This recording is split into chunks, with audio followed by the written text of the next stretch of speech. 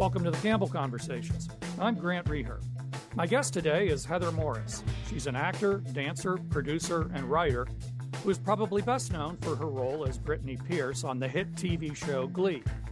She's here with me today to talk about her work as executive producer and writer for a podcast series titled The Bystanders, a dark comedy exploring the bystander effect, the notion that individuals are less likely to try to help a victim when they are in the presence of other strangers. The podcast is in its second season. Ms. Morris, welcome to the program. Oh, thank you so much for having me. I'm so excited to be here. Well, we are glad to have you. So let me just start with a really basic question, the bystander effect. How did you get the interest in the idea to work on a podcast about this particular topic? So the bystander effect obviously is something that has been studied through psychology since the 60s after the Kitty Genovese story.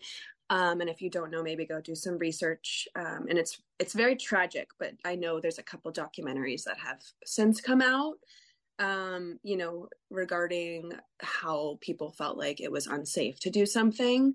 And so essentially the bystander effect, the more people that are involved in an emergency, the less likely they are to help because everybody thinks somebody else is going to do it. And so I was getting my lashes done by my great friend, Jacqueline Hales, who is also one of the creators of the podcast. And so she was not even pitching me this concept, but she said her and Ash Lindsay, who are both the creators, were in the middle of writing this as a feature film. And the second she started talking about that idea that a woman gets murdered in her courtyard and nobody does anything, I was like instantly hooked. And I was like, Jacqueline, we have to make this. And it's hard. This was maybe 4 years ago, but even since then, the streaming content is so saturated. And even for somebody like me, who's been on a Fox TV show and who you'd think would be like, oh, of course she can get a meeting and pitch this. Like, it's still so difficult. So I thought, what if we turn this into a scripted podcast? And this is something that we can basically do on our own. Like, we have the details at our fingertips and we can find a distributor, and we did. Okay. And so tell me how this podcast is structured. Is it like a drama with characters? Is it set up a different way? Give us an idea of what it's like to listen to. So it's a dark comedy ensemble podcast. We like to describe it as like a radio drama, essentially. So like this 1940s feel, because there is this wonderful musical score made by Tori Cummins. And it just guides you and glides you through this whole story. It's an ensemble. So there are, excuse me, in each season, because there's 2 seasons now, there's roughly like 7 to 8 characters per season. And they're known as the bystanders. And yeah, they are. The first season, they were shorter episodes, but there was more of them. They were like 15 minutes to 18 minutes, and there was 8 episodes. Season 2, we kind of listened to the fans because all the comments on the reviews were like, we want this to be longer. So we listened, we made them a little bit longer, and we released all of them at the same time because people want to binge it. They want to hear it fast. So we've tried to be smart and listen to the fans. So you read my mind at the beginning when you mentioned Kitty Genovese, because one of the questions I was going to ask you was about that case. And when people of my generation, who are much older than your generation, think of the bystander effect, that is often where their minds go, that famous case. And it was, as you said, a murder of Kitty Genovese in New York City in 1964. She was raped and stabbed to death outside her apartment building. And supposedly, as reported by the New York Times at that time, a lot of people witnessed the murder, I think in excess of 30, and didn't try to help or call the police. But you mentioned these documentaries that were made about it later. And one of the things that they uncovered later is that was actually contradicted, that many of them did try to call the police, and some of them, did try to do things. They didn't go out there and stop it, actually, obviously. But that particular murder led to this notion of the bystander effect. So obviously you looked at that case, and I'm just wondering what you make of that particular case in all of this. I don't know. I think because it was so vast and so outlandish, it was also in one of like the fastest, the quicker paced cities, you know, like there was so many eyes on this, and it seemed, I think, to many people like the first of its kind in this modern day world. I mean, obviously, you know, we're not a new culture, but essentially America is. It felt like a very American culture thing for all of us. Like we just weren't exposed to things like this, especially in like this urban jungle, right? And so I think it was new and different and weird. And so obviously the media does what they do and they shame people. And so I think a lot of those people got shamed immediately because everybody's going, well, why did nobody do anything? And that's what we like to explore in the podcast is like, why didn't people get involved? There's so many reasons why somebody doesn't get involved. And some of the reasons in the documentary was that she was a gay woman in the 60s and it was highly shunned upon. And I think some of that's valid. I don't quite see it 100% true because I think people did try to get involved, but it's the same thing that we're seeing now with people videoing on their phone, right? Like people are in the middle of a subway and they see somebody getting raped and they start videotaping.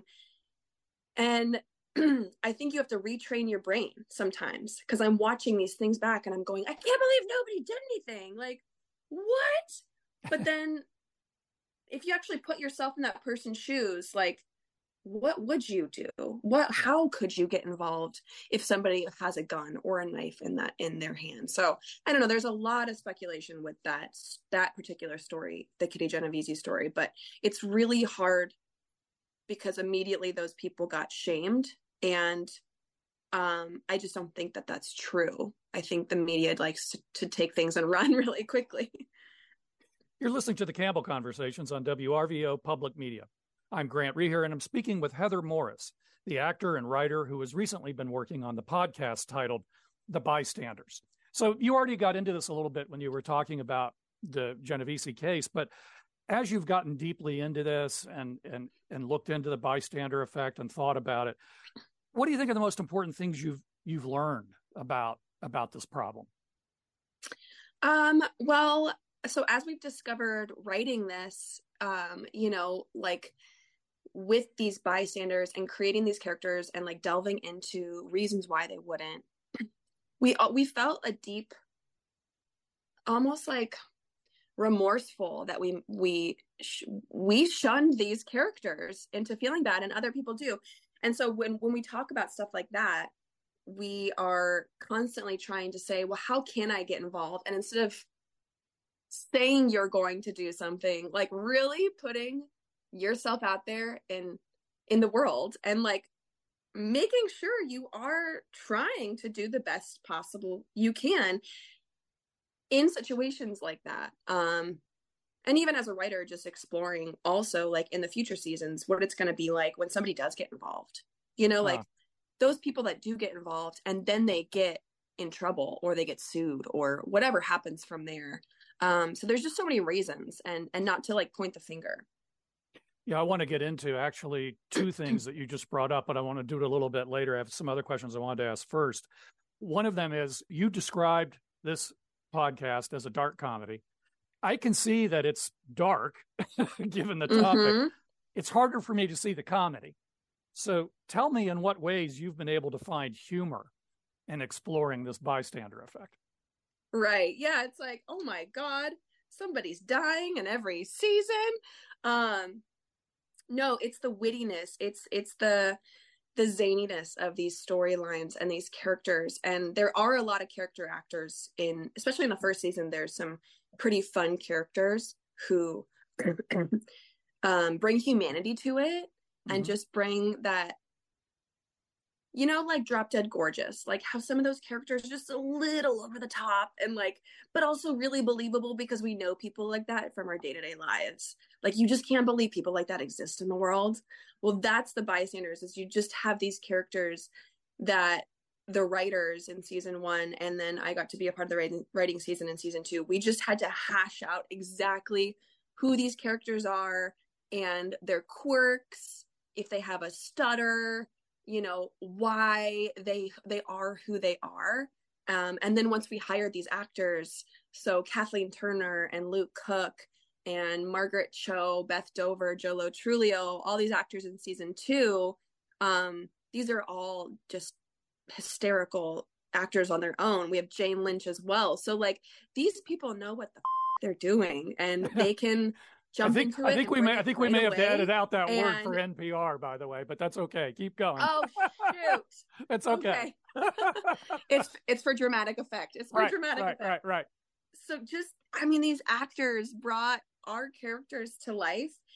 And I think that's what makes it, that's what makes it the comedy. The subject matter is dark, but the zaniness of the characters and the situations, especially season 2, our setting and the storyline is so much zanier than season 1.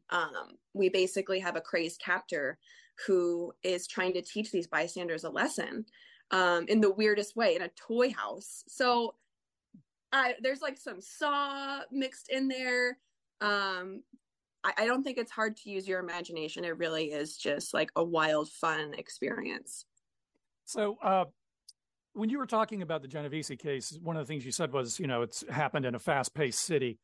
And one of the things in my prep for talking to you that I found was some social psychologists have argued that the culture of a particular area or a particular group has a big effect on whether others will intervene to help a stranger. What do you think about that? I mean, do you think maybe this kind of thing's less likely to happen in a small town where people know each other? What's your sense of that? Well, I feel like you just brought up a really great premise for season 3. And I'm going to steal it from you because I don't even think we discussed that. Like the idea that a certain demographic or a certain, group of people could decide the fate of somebody else. And, with so many serial killers, I feel like it happens in smaller towns rather than bigger towns, right?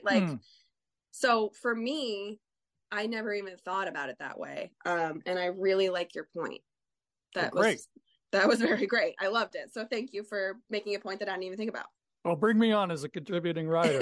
Okay. You're listening to the Campbell Conversations on WRVO Public Media. I'm Grant Reher, and I'm talking with Heather Morris, the actor, dancer, writer, and producer, best known for her role as Brittany on the TV show Glee. And we've been discussing her newer work as executive producer and writer for the podcast titled The Bystanders. Heather, you mentioned before in the first half when we were talking about people who do get involved often paying a price for that in one way or another, getting in trouble. And there was one very prominent recent example of that. It happened last May in New York City. It was the killing of Jordan Neely. He was a homeless man who was harassing and threatening other riders on the subway. And then this Marine veteran, Daniel Penny, intervened and he put him in a chokehold, which ultimately resulted in his death. And that incident split the city, and also the nation became this national story in people's reaction to it. Some arguing and protesting that Penny should have been immediately arrested and charged, others supporting Penny for trying to help. Ultimately, he was charged with manslaughter, and as of the time we're talking, he's pled not guilty. I don't know if you followed that or not, or if you have any particular thoughts on that issue. Okay. This is the first time it happened in New York City, so you're hearing genuine reactions. Yeah. It seems like you're pretty shocked about it. Yeah. So, it just kind of underlines your point about, people who do get involved. And his argument was, I was just trying to stop the guy. I wasn't intending to kill him. Well, we can move on from that one. Let me sort of, it gets to this bigger question I really want to ask you to reflect on, which is, and you already kind of talked about it, but this bystander effect and the discussion of it, it raises these really deep questions about what our moral obligations are to each other as human beings. And this Neely Penny incident, puts that question in terms of how far those obligations extend. What are the boundary lines for how much we should or shouldn't get involved? And I know that's a huge question, but what do you make of this at this point? I mean, what do strangers owe to each other as fellow human beings? Wow, such a moment, such a deep question, deep-rooted question.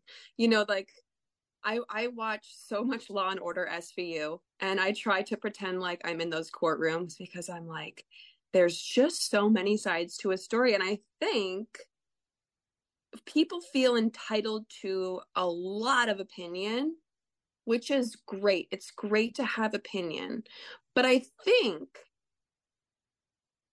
what we lack as a humanity, and I've heard people say this, often, especially with social media, how it heightens it, is I think people are lacking the ability to hear and reason with the other side, like in a really, in a complimentary way, like genuinely listening, understanding, taking either mental notes, or if you need like a notepad to write it down and reflect.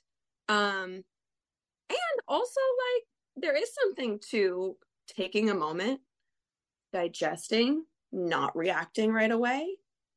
Some may say in my family, like my children, they're like, why aren't you saying anything? Why aren't you talking? And I'm like, I just have to digest what's happening.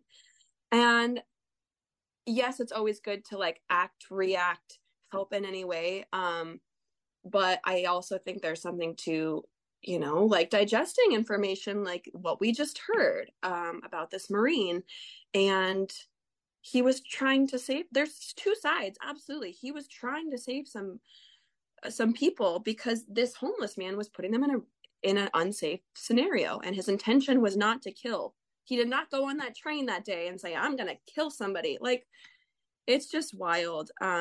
So I think if I make a point here, it's just that people need to hear both sides and weigh them for what they are, the reality of it, right? Like the reality, the dire situation of what you're looking at from all different sides, political, humanitarian, Anyways. Well, you're reading my mind about where I was going to go with this because you just went there. But the question I wanted to ask you as a follow-up is I wonder how the recent trend in social movements and conversations about different kinds of identity affect the views related to this. Because on the one hand, we could say the recent trend in emphasizing different identities might help raise awareness of need and trauma and unfair exclusions. But on the other hand, they may also underline our differences from each other and make us feel like we are more separate from each other. I mean, you mentioned the political divisions just a second ago, for instance. And I have to admit, as I wrestle through this, I'm torn on this question sometimes about, am I being told that I am different from someone else and separate, or am I being asked to empathize with somebody else for their situation? I don't know if you have any thoughts about thinking that through. It almost seemed like that's where you were going, that we need to take a moment and empathize. Absolutely. So I can try to touch on it slightly. I teach on a dance convention, and we preach inclusion and diversity and, equity. And I start all my classes out with, my name is Heather Morris. My pronouns are she, her. If I misspeak on your pronouns, please let me know. I am not the fastest learner, but I would love to know your pronouns.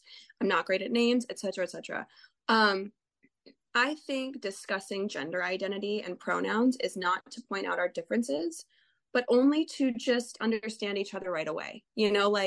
This is who I am and this is who I identify with. And a lot of times my kids come home from school and they share their deepest thoughts with me, like the things that go on in their mind that they're never going to say out loud, but they'll point out somebody that they see that, may have just transitioned or was a man and is now a female. And they'll say to me on the side, like, I can't tell, is that a man or a woman? And I, as calmly and as kindly as I can, I just say, does it really matter? If he's not going to disclose, and if she's not going to disclose her pronouns right away, it doesn't matter. But if this is important to that person and they disclose their pronouns because I misspoke on your pronouns, then it's obviously important to them. Case closed, move on. Like, accept it for what it is and just doesn't need to be a thing. And I think that's the point that we're trying to make, is like anybody with gender identity, like they're disclosing to you, I think they just want to tell you and they just want to move on. And it's not to say I'm different. It's just that, like, this is how I identify, and that's it. You know? I think there's a lot of wisdom in that. If you just joined us, you're listening to the Campbell Conversations on WRVO Public Media, and my guest is Heather Morris. So in this last section, I want to lighten things up a little bit. I asked you a couple of heavy questions there, but and if you don't mind, I'd like to go back to your time with Glee, if I could, and ask a question about that. I have two very good friends who teach at Skidmore College, and they are huge fans of musicals, and for whom, to quote one of them, Glee was appointment viewing. They're insanely envious of me right now, by the way. So tell me a couple things about doing the show and making the show that these two devotees wouldn't know and would find interesting. Oh man, these are questions sometimes I wish I have in advance, because then I can like think about, you know, like what don't you know about everybody there? Geez, man, I feel like everybody knows everything Okay. at this point. Like, what, I don't know what else I can share with you that like people wouldn't know. I mean, we had a blast. It was an incredible experience. It was not only amazing show and a great experience, but it was one of the hardest things to do in the entire world. And it taught every single one of us on that set a whole bunch about a lot of things. You know, because it's not like a regular show. It's a cool show. So there's like singing and dancing, and like theater is live, right? You're on stage and you're performing and your beats hit right away. But like, what happens when you have to roll the camera 15 times on a dance take, right? Yeah. Like, we're all drained and tired. And so I want to highlight, like, it's like life. Like, there's always amazing things, but sometimes it's really tough. And and not in a negative way. It's just it was hard. It was an hour-long show. There was 22 episodes a season, singing, dance rehearsals. We had a blast. We were young, we were partying together. We became a family, like, in the best way. I hope that helps them feel more included. I don't know, like, how else I don't have any dirty, deep, dark secrets, man. Like, yeah. All right. A lot of naps. Okay, a lot of naps. There were a lot of naps in the hallway. And this goes back to thinking about the transition for something like Glee to a podcast like The Bystanders. But if I understand your career correctly, it's visual. You know, you're a dancer, you're an actor. Now you're doing this thing where people are only hearing it. Yeah. Right? So how does that change how you think about what you're doing there, the creative process? Because you have to, as you said, it's like a 1940s radio program. So there must be some kind of piece of this. It's easy for me because it's just, this has always been a radio program. I've never had to think of it as anything else. So what kind of transitions did you have to make? So, like, as a writer, I was not involved in the writing process, but I was involved, like, heavily on just editing the scripts we would get, the final scripts, and just going through, like, audio cues and stuff like that. Because it's not like TV. Okay, TV is do, don't show, right? Like, it's all in your performance and the simplicity of it, because you're watching it. And so everything is visual. You don't even hear how somebody feels, but you can see it. Yeah. And so turning that into like an audio drama, it completely changes all your audio cues. And then the fun of it is like adding in quirks for characters, so we can differentiate between one character and another. One character wears bangles on her wrists, so we know when Dr. Jane is talking, and another character squeaks her shoes. Like, there's just so many things that you can give the audience along with the musical score, because the musical score obviously guides us emotionally and also did help with like the showing of the scene. Like, sometimes you hear a dun dun dun, right, which was always fun to do. But my point a lot of times when we were getting into the directing and stuff was in a lot of podcasts, and I won't name any, it feels like you talk, I talk, you talk, I talk, you talk, I talk. And I did not want that. Even though we were recording separately, and a lot of people, the only people we had this season recording together were Beth Dover and Jill Trulio, because they are a couple. They are married in real life. So they got to record together and we got to use that, which was super fun. But I wanted it to feel like everybody was in that same room. That was our biggest challenge, and feeling like it was a full scene as if it was really happening. So that was quite a challenge and really fun to do audio wise. Well, we've only got about half a minute left. I want to squeeze one last quick question in, and that's just, what other things are you working on at present other than the podcast? I mean, what are we going to see from Heather Morris in the future or here? A couple secret projects, which are very exciting for me. I'm on a journey to becoming a singer once again. I have just tried to push myself within these last 2 years like I never have. And that is singing. I dropped singing when I was young. My dad passed away, and it was one of those things that like I love so much, but the loss of my dad just took me, and I lost singing. And so now I'm like, find that joy again, Heather, go out and get it. So I'm like doing vocal lessons, and for no other reason than just to be whole, I guess. Like, very cheesy, but there's that. And then there's the strike, which is trash, and it sucks. And I want the AMPTP to get their crap together, but hustling, man. I'm teaching some wine and heels classes to some adults so that we can be sexy and also drink and feel empowered. I know the partners at home love it when they come home after they've taken my class. So yeah, just hustling, you know? That's great. We'll leave it there. And that was Heather Morris. And again, the podcast that she's producing and writing for is called The Bystanders. Heather, thanks so much for taking the time to speak with me. It's been interesting, and it's also been great fun. So thank you. Thank you so much. You've been listening to the Campbell Conversations on WRVO Public Media, conversations in the public interest. The Campbell Conversations, Conversations in the Public Interest, is hosted and produced by Grant Rieger, engineered by Tom Fazio, assistant producer is Jacqueline Witwicky, and the program is edited by Mark Lefonier. The Campbell Conversations is a joint production of the Campbell Public Affairs Institute at Syracuse University and WRVO Public Media. To learn more about the program and hear previous interviews, visit wrvo.org/Campbell Conversations.